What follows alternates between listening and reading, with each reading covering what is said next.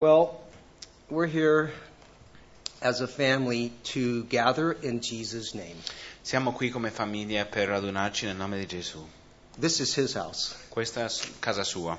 And we join and we come into this room because we have put our faith in Jesus Christ. E noi veniamo qui ogni domenica perché abbiamo messo la nostra fede in Gesù Cristo. And we come each week to fellowship one with another. Veniamo ogni settimana per avere comunione fraterna, To bless the Lord in our givings.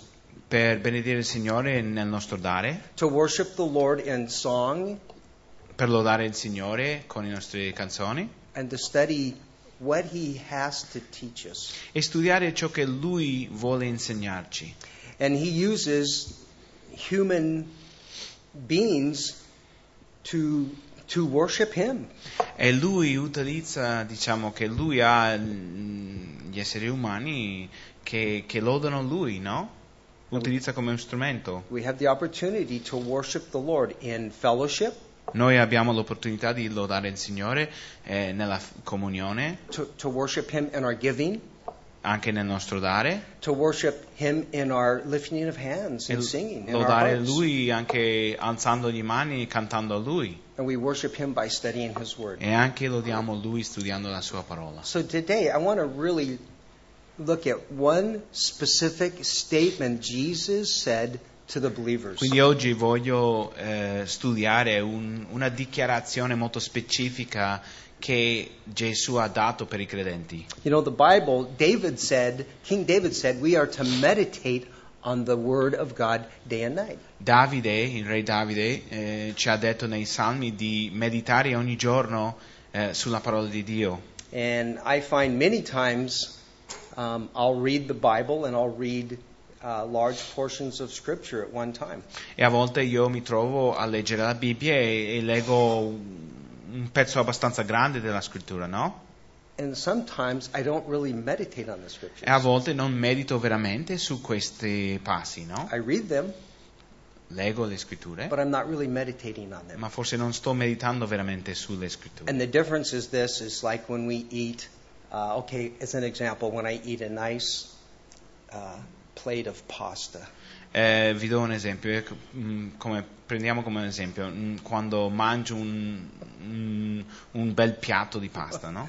With Maria's famous ragu sauce. Con il ragù famoso di Maria, no? You know, I'll just eat that pizza or that pasta just so fast, Mangio quella pasta veloce, no? and not even spend time to taste it. I'm swallowing it so fast. Neanche prendendo tempo per assaggiarlo, no? Lo sto mangiando così veloce. Rather than take a bite and chew it and enjoy it and assimilate that bite in. Invece di prendere un pochettino, masticarlo, apprezzarlo, veramente saporirlo. Well, I have to discipline myself to do the same thing with the Word, because I can read the Word of God and take a lot of it in.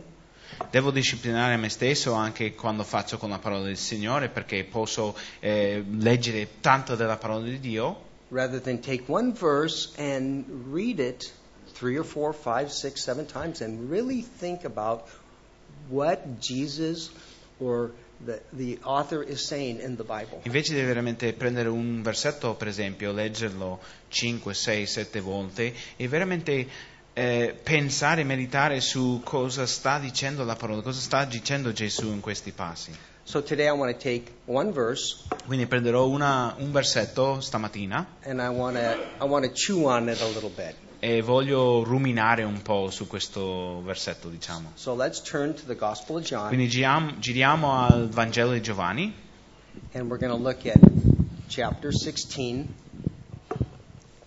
guarderemo il capitolo 16, verse 33. versetto 33. Very popular verse. You've read it many times, I'm sure. Molto popolare questo versetto, sicuramente avete letto questo versetto tante volte. But we want to look at this verse today Vogliamo guardare questo versetto oggi in the same way we're going to look at a nice bowl of pasta this afternoon. nel stesso modo in cui guarderemo il nostro piatto di pasta che mangeremo questo pomeriggio. I guarantee you, pasta never becomes familiar with us. It's new every time we partake of it. Vi garantisco che il nostro piatto di pasta è sempre nuovo ogni volta che partecipiamo, no? Ogni volta che mangiamo, no? Per noi. So we want to look at the Word of God like that. Quindi leggeremo la parola di Dio e guarderemo la parola di Dio in questo stesso modo. So we're going to go ahead and read it. We'll make some observations and we'll move on. Quindi lo leggeremo. Giovanni 16:33, no? Mm-hmm. Vi ho detto queste cose affinché abbiate pace in me. Nel mondo avrete tribolazione, ma fatevi coraggio, io ho vinto il mondo. Now, in the context, Jesus is speaking to his disciples about his departure from them. Nel contesto Gesù sta parlando ai suoi discepoli per quanto riguarda che lui va a lasciare loro, no? Va ad andare alla croce. And most of these guys are fishermen, and they are they're men. E la maggior parte di questi discepoli sono pescatori, quindi sono veri uomini, no? And sometimes they didn't use the most nicest language when they described certain things. E alcune volte loro non utilizzavano un bel linguaggio quando descrivevano certe cose. I mean, they were brave, they were strong men. Erano coraggiosi, erano forti. But here in this discourse, they're in tears, they're in great sorrow when they know that Jesus is going to depart from them. Ma loro sono in questo momento, in questo discorso, loro sono con le lacrime, sono triste, no? Perché sanno che Gesù partirà, no? He even says in verse 22 of this, they had sorrow in their hearts. In versetto 22 dice che c'è tristezza nel loro cuore, l'angoscia nel loro cuore. So I want to look at three things here. Quindi io voglio vedere tre cose in questo versetto. First he says, these things I have told you that you may have peace. La prima cosa è che vi ho detto queste cose affinché abbiate pace. I like that. Mi piace questo. I like peace. Pace. But then Jesus says this. Ma dopo Gesù dice questo. But in this world you'll have tribulation. Ma nel mondo avrete tribolazione. But then he says, Ma dopo dice, but be of good cheer, I have overcome the world. ma fatevi coraggio, io ho vinto il mondo.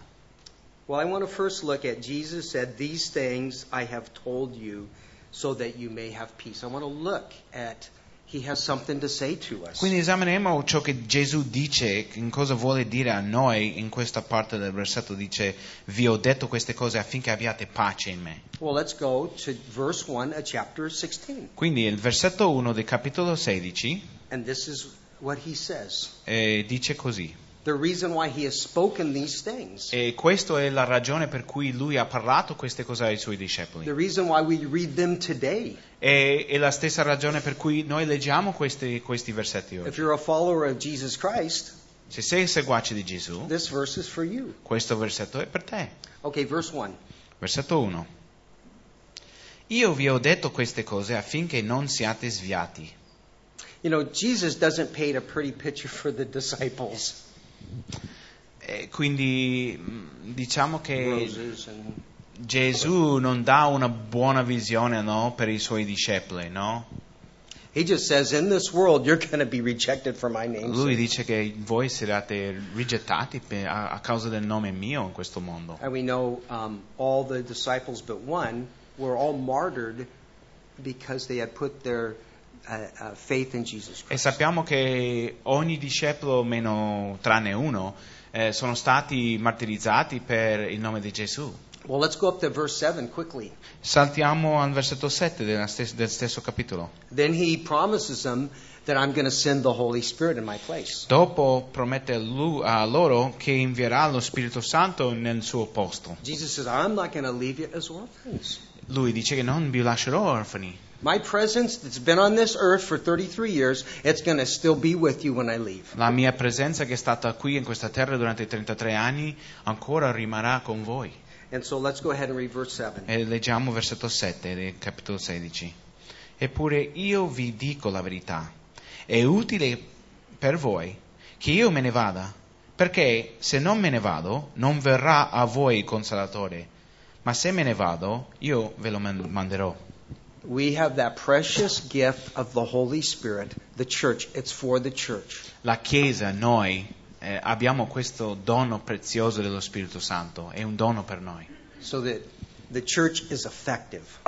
E questo è affinché la Chiesa sia che possa raggiungere il mondo, no?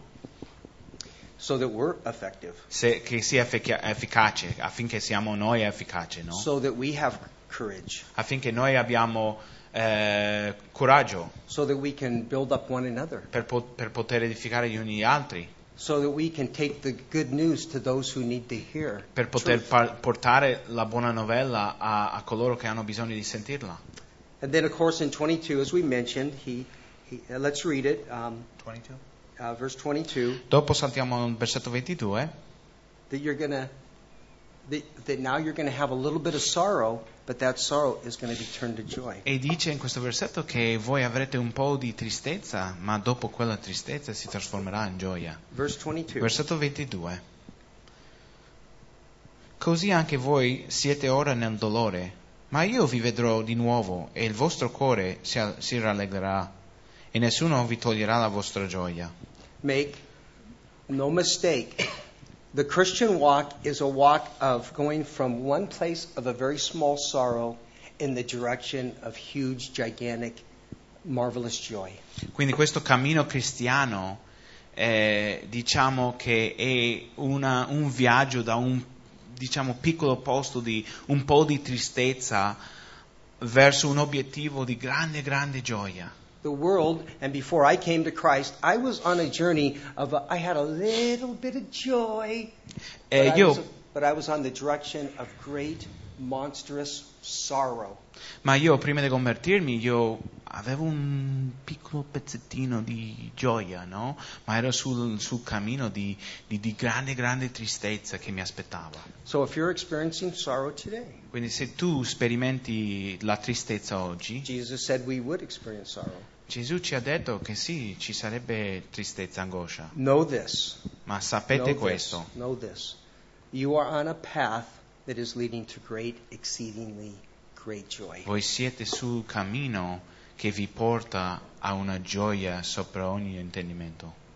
Because he said, I have spoken these things so that you may have peace. Perché lui ha detto in versetto 33 che ve l'ho detto queste cose affinché voi abbiate pace in me.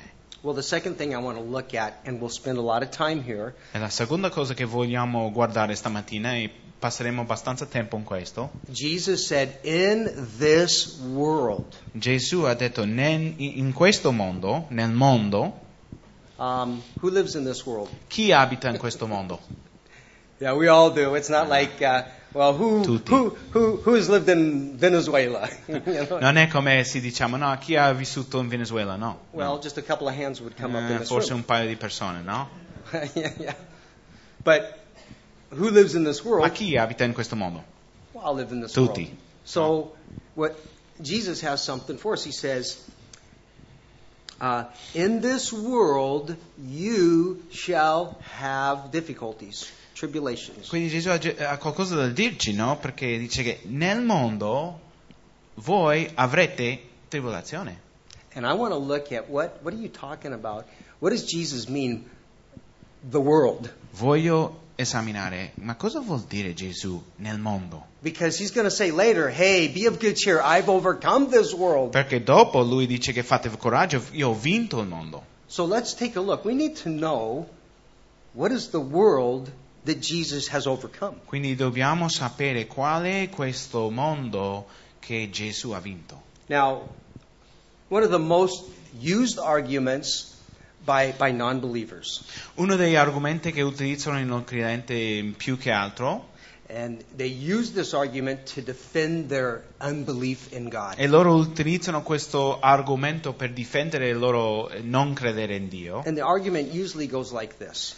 È più o meno questo. Maybe you've heard it. Forse l'avete sentito alguna volta. If there is a loving God, se ci fosse un Dio d'amore, why is there such evil in this world? Perché c'è tanta malvagità in questo mondo?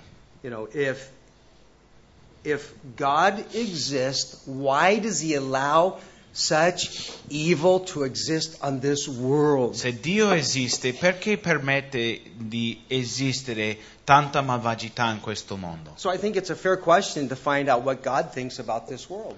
Quindi è una buona domanda per noi di dover esaminare cosa pensa Dio per quanto riguarda questo mondo, per quanto riguarda la malvagità di questo mondo. An unbeliever is under the deception that God somehow loves this world. Un non credente è sotto l'inganno di credere che Dio ama questo mondo, The system of this world. il sistema di questo mondo. We know He loves the people of the world. Sappiamo che Lui ama la gente in questo mondo, Because He said, for God so loves the world that He gave His only begotten Son. perché ha detto, pertanto Dio ha amato il mondo che ha dato il suo unigenito figlio.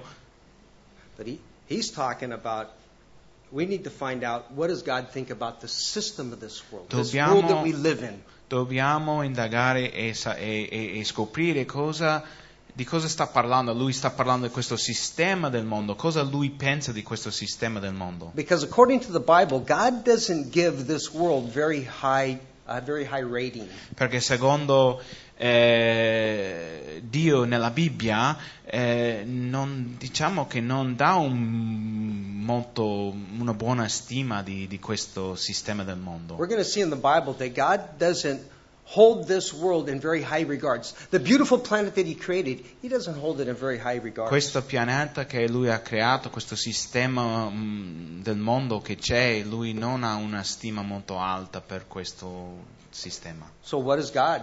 What does He say about this green planet in which we inhabit and we live? Quindi cosa dice Dio per quanto riguarda questo pianeta che noi inabitiamo? So this is a little history lesson of the Bible. Vi do un po' una piccola lezione di storia della Bibbia. And really, don't worry, I can do it in less than 2 hours. E lo faccio in meno di 2 ore, non vi preoccupate.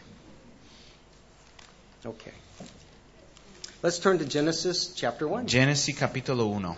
And we're going to go quickly, and we're going to do a brief history of how God views the world. Leggeremo velocemente e faremo una breve storia di come Dio vede il mondo. What's God's attitude? What's His regard for this world in which we Qual live? è l'atteggiamento di Dio per quanto riguarda questo mondo? After all, He's the one that created, spoke it into existence. Perché è Lui che l'ha creato, perché è Lui che ha parlato e ha creato il mondo. Well, let's see one view, the first very view that God had towards His creation. E quindi vedremo, diciamo, la prima veduta che Dio aveva per quanto riguardava la sua creazione, no? Qual era il suo, cosa ha detto? 29 through verse 31. Genesi 1, versetto 29 fino a 31. E Dio disse, ecco, io vi do ogni erba che fa seme sulla superficie di tutta la terra ed ogni albero fruttifero che fa seme, questo vi servirà di nutrimento. Ed ogni animale della terra e ogni uccello degli cieli e tutto ciò che si muove sulla terra e ha in sé un soffio di vita, io do ogni erba verde per nutrimento. E così fu. E Dio vide tutto quello che aveva fatto ed ecco, era molto buono.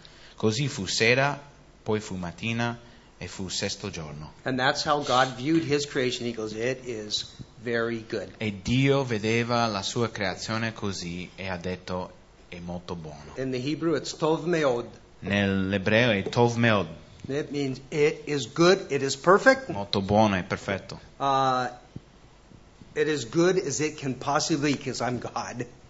È così buono come potrebbe essere perché io sono Dio, l'ho creato. And at this portion of Scripture, there were no hospitals, In questo momento delle scritture non c'erano ospedali, there were no graveyards. non c'erano cimiteri. It was a period of time in the history of the world where there was no tears, there was no pain, Era un periodo nella storia dove non c'era dolore, non c'era tristezza, no suffering or sorrow. né lacrime, né sofferenze. All those were very foreign to the human emotion of Adam and Eve. Tutte queste cose erano molto strane alle emozioni umane di Adamo e Eva, no? In questo momento. Well, you guys know what happened. Voi sapete cosa è successo? Let's turn to Genesis chapter 12, Genesi capitolo 12, giriamo lì and let's read 16 and e 17. leggeremo dal 17 da 16 a 17. And we're going to see how God's view of the world changed when it changed. Vedremo come ha cambiato, diciamo, la veduta del Signore del mondo quando questo ha cambiato.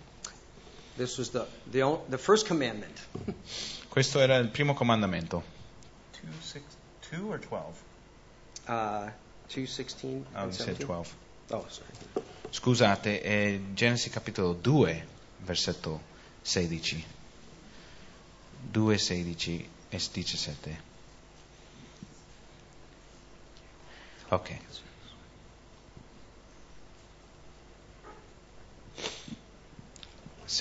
E l'Eterno Dio diede all'uomo questo comandamento: mangia pure liberamente del frutto di ogni albero del giardino, ma del frutto dell'albero della conoscenza del bene e del male non ne mangiare, perché nel giorno che tu ne mangerai per certo morirai.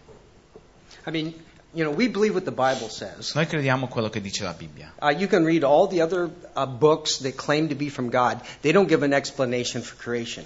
Potete leggere tutte le altre libri che dicono di essere da Dio, ma loro non danno una spiegazione per la creazione. The Bible gives an explanation for creation. La Bibbia ci dà una spiegazione per la creazione. It gives an explanation why man is separated from God. Ci dà una spiegazione per cui l'uomo è separato da Dio. And here God records that man he just didn't trust God when he said, "You will surely die if you eat of this fruit." E basicamente la ragione è perché l'uomo non faceva fiducia in Dio quando lui ha detto: quando tu ne mangerai di questo frutto, morirai. And we see man relied on his emotions rather than just in faith in God.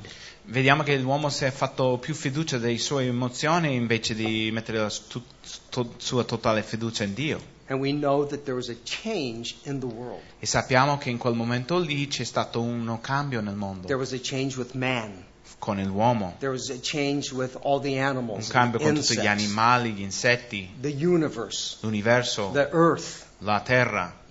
And we know the moment man was disobedient, something changed God's view of the world we live in. Il momento in cui l'uomo è stato disobbediente a Dio, la veduta del Signore e del mondo ha cambiato. Now all you have to do is read from Genesis chapter 3 to Revelation chapter 21. Dovete semplicemente leggere da Genesi capitolo 3 fino a l'Apocalisse 21 e potete guardarlo. And we can see what the effects of man's sin has been. E tutti questi capitoli ci spiegano gli effetti che il peccato dell'uomo ha avuto. Corruption, la corruzione, a broken planet, un pianeta, diciamo, rota.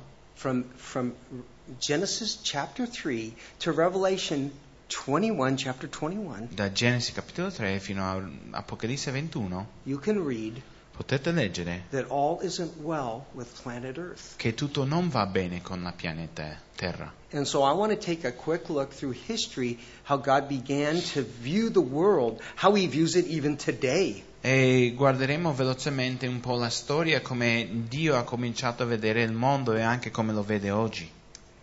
And it begins with a question by God. E comincia con una domanda che porre Dio. And to me, and probably to you, it's the saddest, the most sorrowful question God has to ever ask in the history of the world. E per me, anche sicuramente per voi, vedrete che questa è la domanda più triste che Dio deve fare, deve porre all'umanità. And it's right there in chapter 3. E si trova in capitolo 3 di Genesi. Verse 9. Versetto 9. It's a very simple statement, but it's a question God had. È una dichiarazione, ma è una cosa semplice, una domanda semplice che Dio ha. Genesi 3:9. E l'Eterno Dio chiamò l'uomo e disse: Dove sei? E quegli rispose: no, basta. Dove sei? Where are you? Dove sei? Prior to that, he had fellowship with God. Adam had fellowship with God. Prima di quel momento Adamo aveva comunione con il Signore. And because of sin and because his disobedience to God. A causa della sua disobbedienza, a causa del suo peccato. And God views his creation and says, where are you? È stato separato di Dio e Dio parla alla sua creazione e dice, no, dove sei? We're separated. Siamo separati. And so, as Adam and Eve, they were cast out of that perfect garden. Quindi Adamo e Eva sono stati cacciati da quel giardino perfetto. And we know that pain, suffering, and death followed them out of the garden. Sappiamo quello che diciamo che ha seguito loro fuori dal giardino, è stato il dolore, la tristezza, And we know that la sofferenza. Cain kills Abel. Sappiamo che dopo di quello Caino ammazza il suo fratello Abele, The first children of Adam and Eve. i primi figli di Adamo e Eva. And the blood has not stopped flowing from that moment on. The blood, the blood continues to be shed. E continua a essere versato, diciamo, il sangue che è stato sparso, diciamo, in quel momento non è cessato, no? Continuano a ammazzare la gente, no? So let's move ahead about 1600 years from that garden. Saltiamo 1600 anni in avanti da quel giardino nella storia. And let's take another little picture of how God viewed the world a little over 1600 years later. E quindi vediamo come Dio vedeva il mondo 1600 anni dopo. Adam and Eve, and they had families, and 1600 years later. Quindi c'era Adamo e Eva, loro hanno avuto famiglie, che hanno avuto famiglie, 1600 anni dopo. God tells us how he viewed the world. Dio ci dice come lui vedeva il mondo in quel periodo. So let's turn to Genesis 6. Genesi capitolo 6, giriamo lì. And let's read verses 5 through 8. E guarderemo il versetto dal versetto 5 fino al versetto 8. Genesis chapter 6, 5 through 8. Genesi 6, 5 a 8.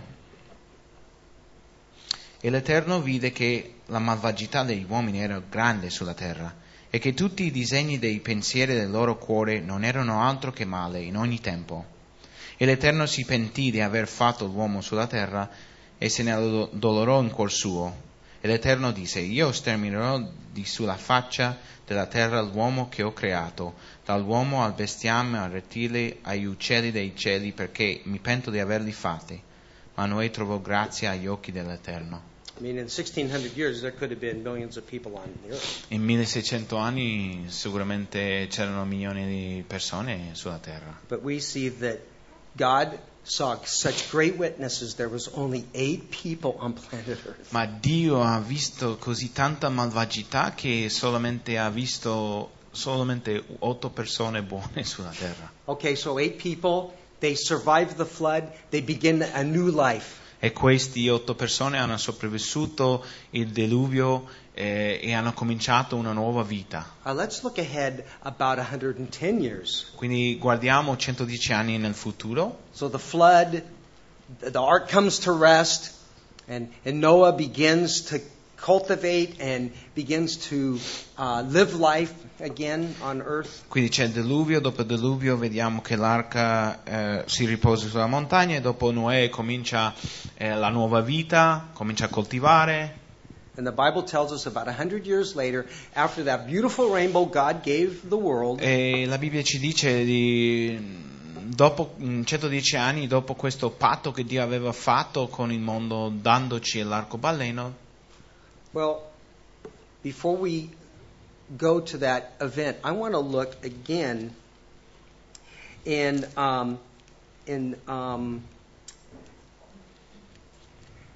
Genesis. Well, God gave Noah, he says, be fruitful, multiply. Dio ha dato un comandamento a Noè, no? Ha detto siate fruttiferi e moltiplicatevi, no?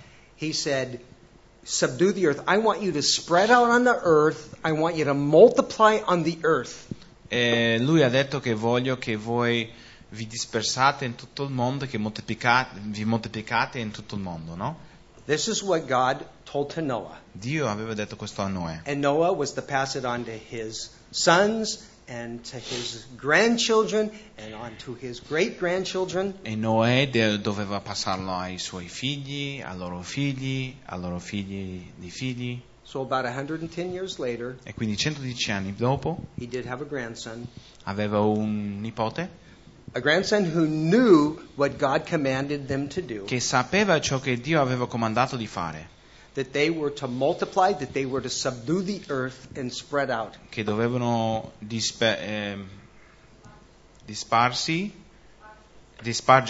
e moltiplicarsi in tutta la terra. Genesis chapter 11, Quindi verse giriamo 6. a Genesi 11, 6.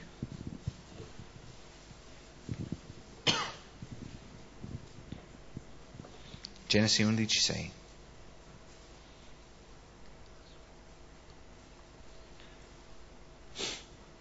Il Signore disse: ecco, essi sono un solo popolo e hanno tutti una lingua sola.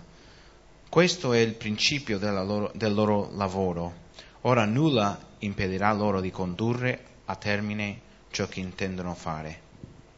Well, we know that there was a man by the name of Nimrod.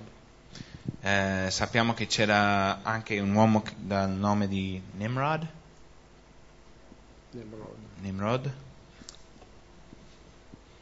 Strano nome. Great grandson of Noah. Bisnipote? No. Bisnipote di Noè? Ok. Mhm. And look what he said in verse 4 of that same chapter. Vediamo cosa lui ha detto nel versetto 4 del capitolo 11. Nimrod said this? Verse 4, 11. Genesi 11:4. Poi dissero: venite, costruiamoci una città e una torre la cui cima giunga fino al cielo, acquistiamoci fama affinché non siamo dispersi sulla faccia di tutta la terra. And of course, we know what happened, and that's the reason why we have a translator today.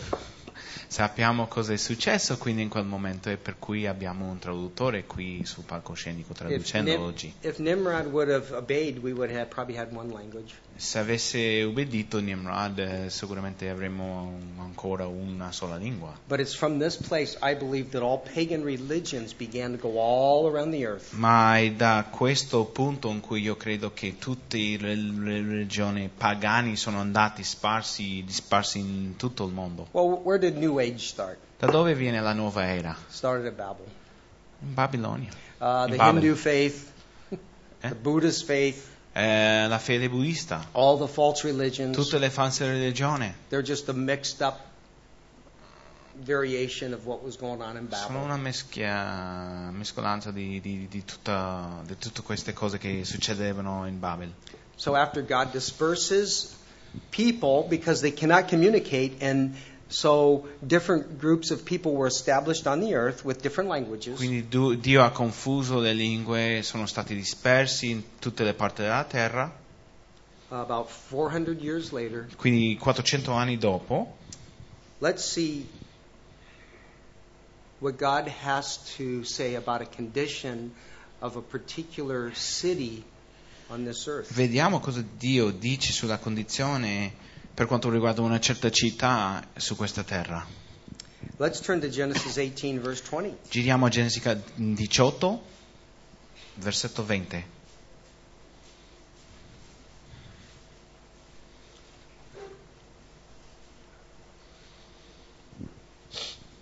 This is God's view of the earth. E questa è la veduta del Signore della terra in questo momento, 400 anni dopo. Although He created the earth, Anche se Lui avesse creato il mondo, He put man in His creation. Lui And aveva messo l'uomo nella sua creazione, no? And He gave man the wonderful ability to choose. E ha dato all'uomo questa meravigliosa capacità di scegliere. And we know the results. Man decided not to listen to God, E sappiamo il risultato, che l'uomo ha deciso di non ascoltare, di non ubbidire, but to listen to that fallen angel. ma ad ascoltare quell'angelo caduto. But let's read about 400 years later. Quindi più o meno 400 anni dopo, Genesi capitolo 18, versetto 20.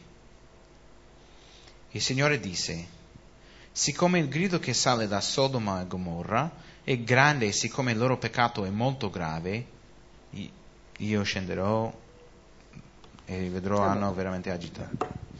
So that was how he viewed the earth. Quindi lui vedeva la terra così in questo punto. Not long after the flood.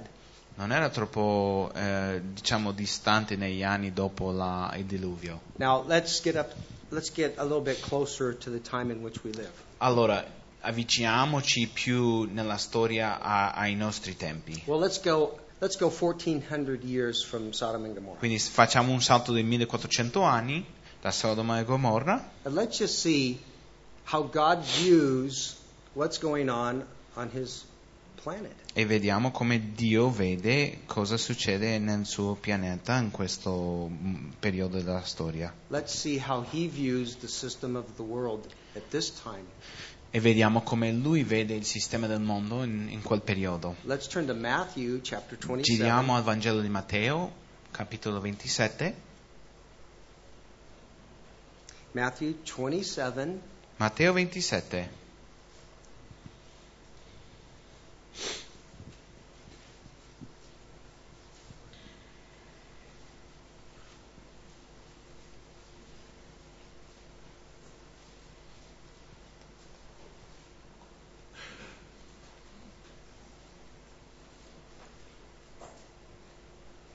And we're going to look at a couple of verses, Vediamo alcuni versetti qua. very familiar verses. Conoscete già sicuramente questi versetti. Let's look at 27 through 31. Matteo 27, dal versetto 27 fino al 31. Let's just see if the world has improved in approximately 4,000 years. Vediamo se nel tempo di 4.000 anni se il mondo si è migliorato o no.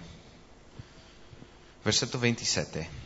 Allora i soldati del governatore portarono Gesù nel pretorio e radunarono attorno a lui la coorte e spogliatolo gli misero addosso un manto scarlatto, intrecciato una corona di spine, gliele posero sul capo e gli misero una canna nella mano destra e inginocchiandosi davanti a lui lo schernivano dicendo: Salve Re dei Giudei!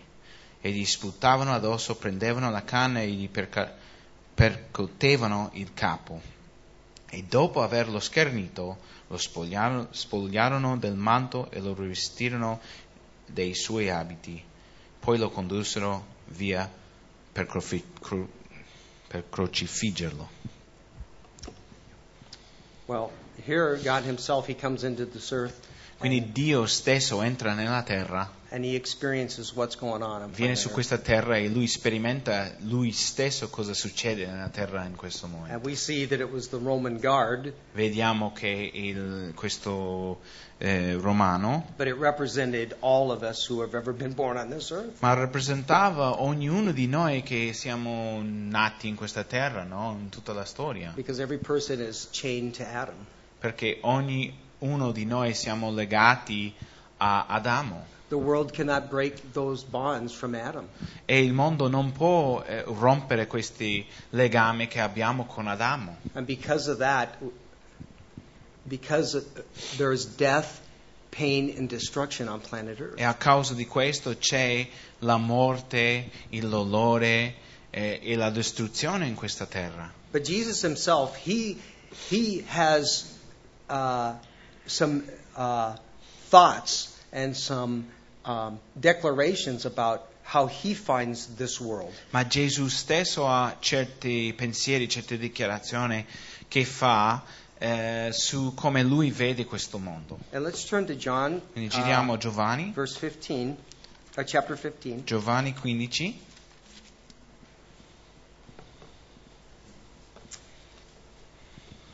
John 15. Giovanni 15.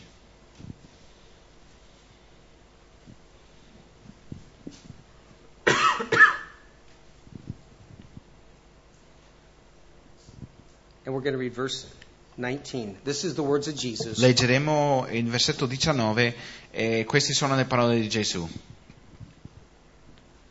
Versetto 19. Se foste del mondo, il mondo mi amerebbe quello che è suo, poiché non siete del mondo, Ma io ho scelto voi in mezzo al mondo, perciò il mondo vi odia. It's not my kingdom. It's Wait. not my. The Yeah. rest of my servants would fight it. Well, that's fine, but that's what I want to say. My kingdom's not of this world. I don't think it's at that part. That's the next one. 19. Okay. If I were of the world. What? Oh, It's not the right one. It's a is it different. 18? Maybe. Oh, Aspettate sorry, I un just said attimo.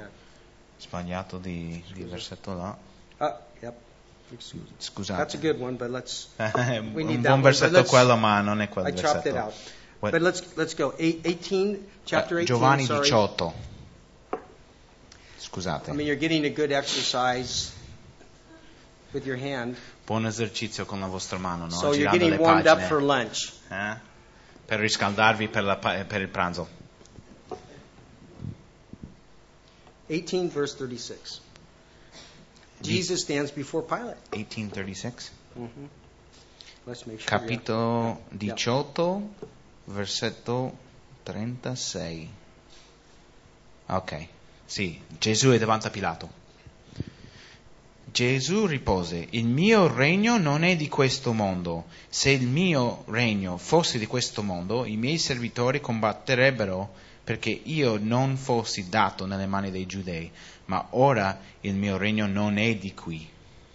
Isn't it interesting that Jesus, he only dwelt on this earth for 33 years and he left this place. Non è interessante che Gesù vissuto su questa terra 33 anni e dopo se n'è andata via? His work was done. He wanted to go back to the Father. La sua opera è stata compiuta e quindi lui voleva tornare dal Padre. He, for all eternity past, had been with the Father. Da tutta l'eternità nel passato lui stava sempre con il Padre And he says, this isn't my kingdom. e lui dice: questo non è il mio regno. We know that Satan even tried to sell the kingdom to him, and Jesus didn't argue with him. Sappiamo che Satana è venuto davanti a lui per tentarli, per vendere, diciamo, il regno a lui. Lui non è entrato in discussione con Satana su questo punto. So we have seen a short history of how God really views this world. E quindi noi abbiamo guardato un po' una veduta storica, no, di Dio, come lui vede questo mondo. And this world, through the eyes of God, it's broken. E questo mondo, diciamo, sta cadendo in pezzi, no, secondo la veduta di Dio, no? And that's why Jesus, he told the disciples, he tells you, in this world, because it's broken, you're going to have tribulation. È per questo che Gesù ci dice che avremo tribolazione in questo mondo. We understand maybe the world a little bit better. Quindi forse capiamo un po' più o un po' meglio questo mondo. Perhaps we can understand why there is suffering and pain and death and destruction. E forse possiamo così capire perché c'è il dolore, c'è la distruzione, c'è la sofferenza nel mondo. And the Father, the Son, and the Holy Spirit says, the world is broken. E il Padre, lo Spirito Santo e Gesù dicono che questo mondo è rotto, è frantumato e non va bene. Everything is perishing. Tutto perisce. But then he says, and that'll be our third little section. Quickly, we'll go through. E facciamo l'ultima parte molto velocemente. But take heart, I have overcome the world. What was the verse again? Yeah. Sì, ma qual era il versetto? 16:33. Giovanni 16:33, ok, vabbè. Giovanni 16:33.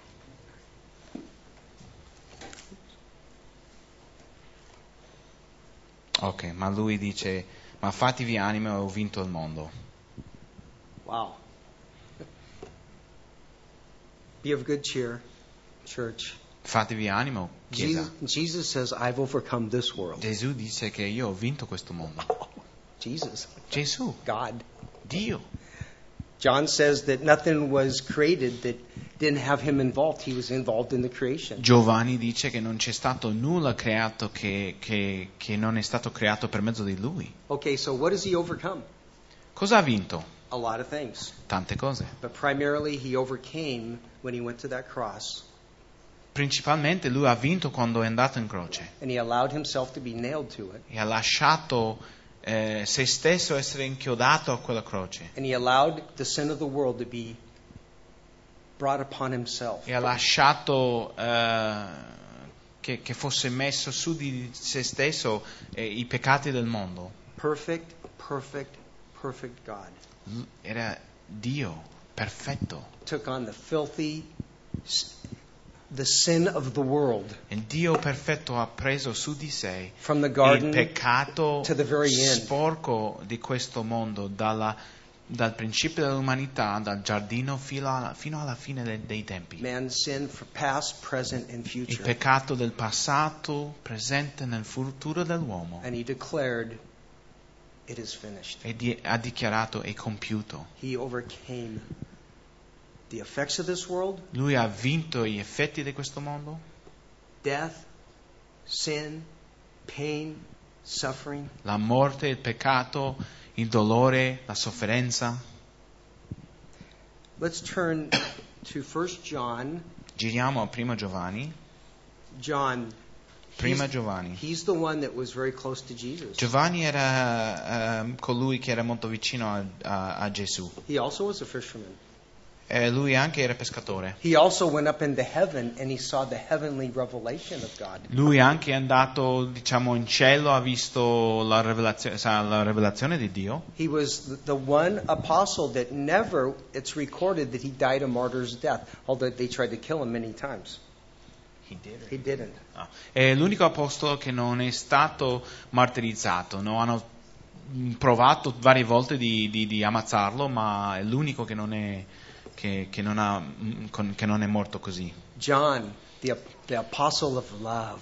Giovanni, l'apostolo dell'amore. This is what he says. Lui dice così. This is how the effects of what Jesus did on the cross. Questo è l'effetto di ciò che Gesù ha fatto sulla croce. Giovanni, primo Giovanni, capitolo 3, versetto 8. Everybody there? I'd like everybody to see this. Guardiamo tutti. Primo Giovanni 3, 8.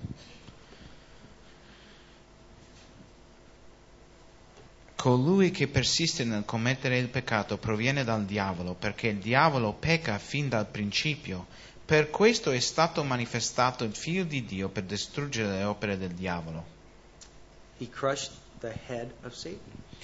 Lui ha schiacciato la testa di Satana. Now Satan is alive and well in this universe. Satana è ancora vivo in questo universo. We know he has fallen angels that carry out his plans. Sappiamo anche che ha angeli caduti che mettono in pratica i suoi piani. But he's already been judged. Ma lui è stato già giudicato. And that doesn't mean that we don't have warfare. Non vuol dire che non siamo in guerra. Paul warns us about it. Paolo ci avvisa che c'è guerra spirituale. But we know our position in Jesus. Ma noi sappiamo qual è la nostra posizione in Gesù Cristo. And so we know that Satan is just waiting for that time that he is going to be thrown into the lake of fire once and for all. E sappiamo che Satana aspetta quel momento in cui sarà cacciato in quel stagno di fuoco. But as good soldiers of Christ, we need to be vigilant because he's like an enemy, a roaring lion. Ma come buoni soldati in Cristo dobbiamo essere vigilanti, no? Perché lui è come un leone che rugge, no? I think Paul summarizes it as we come to a close here in chiudiamo Colossians. con Let's turn to questo. Colossians real quick. Paolo lo fa una buona riassunta in Colossese capitolo 2 And a great promise to us who have put our faith in Christ. e ci dà una grande promessa per noi che abbiamo messo la nostra fede in Cristo. What really happened when Christ overcame the world? Cosa è successo veramente quando Cristo ha vinto il mondo? Let's look at Colossians chapter 2, Giriamo a Colossese capitolo 2, and we'll read 13 and 15. leggeremo i versetti 13 fino a 15. Colossesi 2, 13 a 15. Voi che eravate morti nei peccati nella incirconcisione della vostra carne, voi, dico, Dio ha vivificati con Lui, perdonandoci tutti i peccati, avendo cancellato il documento a noi ostili, in cui i comandamenti ci condannavano, e l'ha tolto di mezzo, inchiodandolo sulla croce, ha spogliato i principati e le potestà e ha fatto un pubblico spettacolo trionfando su di loro per mezzo della croce. And with that, he has made every believer who has put his faith in Jesus Christ. E con questo lui ha fatto ogni credente che ha messo la sua fede in Cristo, Well, as Paul put it, a citizen of heaven. come Paolo ha detto, l'ha fatto un cittadino dei cieli.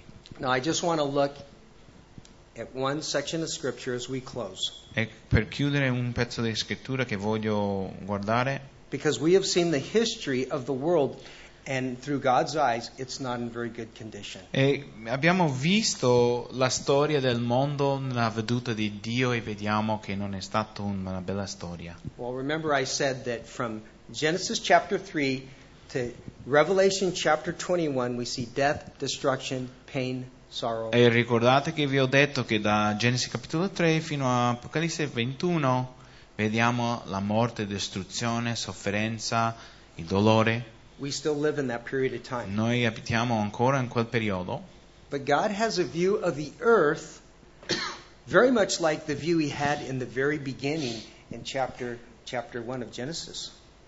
in chapter 21. Yes. Nell'Apocalisse 21, quindi Dio ha una veduta del mondo come aveva nel primo capitolo che abbiamo letto e lo vedremo. And what Girate a Apocalisse 21.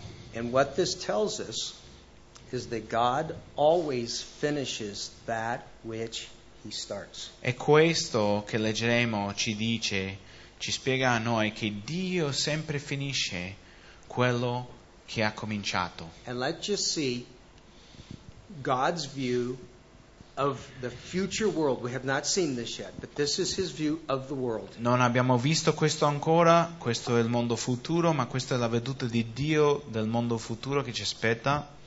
Revelation chapter 21, Apocalisse 21. and then we'll read verses 1 through 5. Leggeremo dal versetto 1 fino a 5. Poi vide un nuovo cielo e una nuova terra, poiché il primo cielo e la prima terra erano scomparsi, e il mare non c'era più. E vide la santa città, la nuova Gerusalemme, scendere dal cielo da presso Dio, pronta come una sposa adorna per il suo sposo. Udì una grande voce dal trono che diceva: Ecco il tabernacolo di Dio con gli uomini. Egli abiterà con loro, essi saranno i suoi popoli, e Dio stesso sarà con loro e sarà il loro Dio. Egli asciugherà ogni lacrima dai loro occhi, e non ci sarà più la morte, né cordoglio, né grido, né dolore, perché le cose di prima sono passate. E colui che siede sul trono disse: Ecco, io faccio nuove tutte le cose. Poi mi disse: Scrivi, perché queste parole sono fedeli e veritiere. E aggiunse: Well, a new heaven and a new earth. Quindi ci sarà una nuova terra e nuovi cieli. New. Nuovo. No more tears, Più lacrime, non più lacrime, no more death, non ci sarà più la morte, no more sorrow, non no ci more sarà pain. più cordoglio, dolore. That's our future. Questo è il futuro che aspetta per noi. Jesus overcame the effects of this world. Gesù ha vinto gli effetti di questo mondo. He says, Behold, I make all things new. E lui dice: Ecco, io faccio tutto nuovo. Now, the fact is, this is all future. Questo è tutto futuro. It's our hope.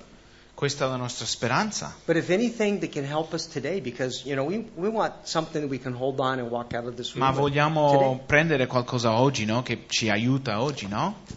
And I believe it's this. E io credo che possiamo prendere queste parole e prenderle come speranza per portarle con noi. That God who began a good work in you, Che Dio che ha cominciato una buona opera in te, He began a good work, ha cominciato una He buona opera in started the te, work, l'ha cominciato, He's going to complete the work. lo compirà in te. You may have some tribulation now or some sorrow. Forse hai tribolazione, forse hai dolore in questo momento. The work that he began in your relationship with your children, he's going to complete that. Ma l'opera che ha cominciato nella relazione che voi avete con i vostri figli, lui lo porterà a adempimento. As a husband and wife, O voi come marito e moglie. he began the good work. He what? He began the good work, Lui ha It's cominciato good work. questo Marriage buon is good lavoro, work. no? Il matrimonio è una buona cosa and he's going to complete it. e lui lo compierà.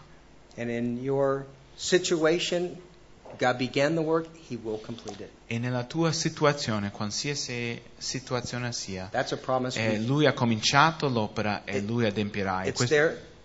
Go ahead. It's there to take e and questa è walk una away with, promessa che ci ha dato, che noi possiamo prendere, because we have a God that finishes everything he begins. perché abbiamo un Dio che finisce ogni cosa che lui comincia.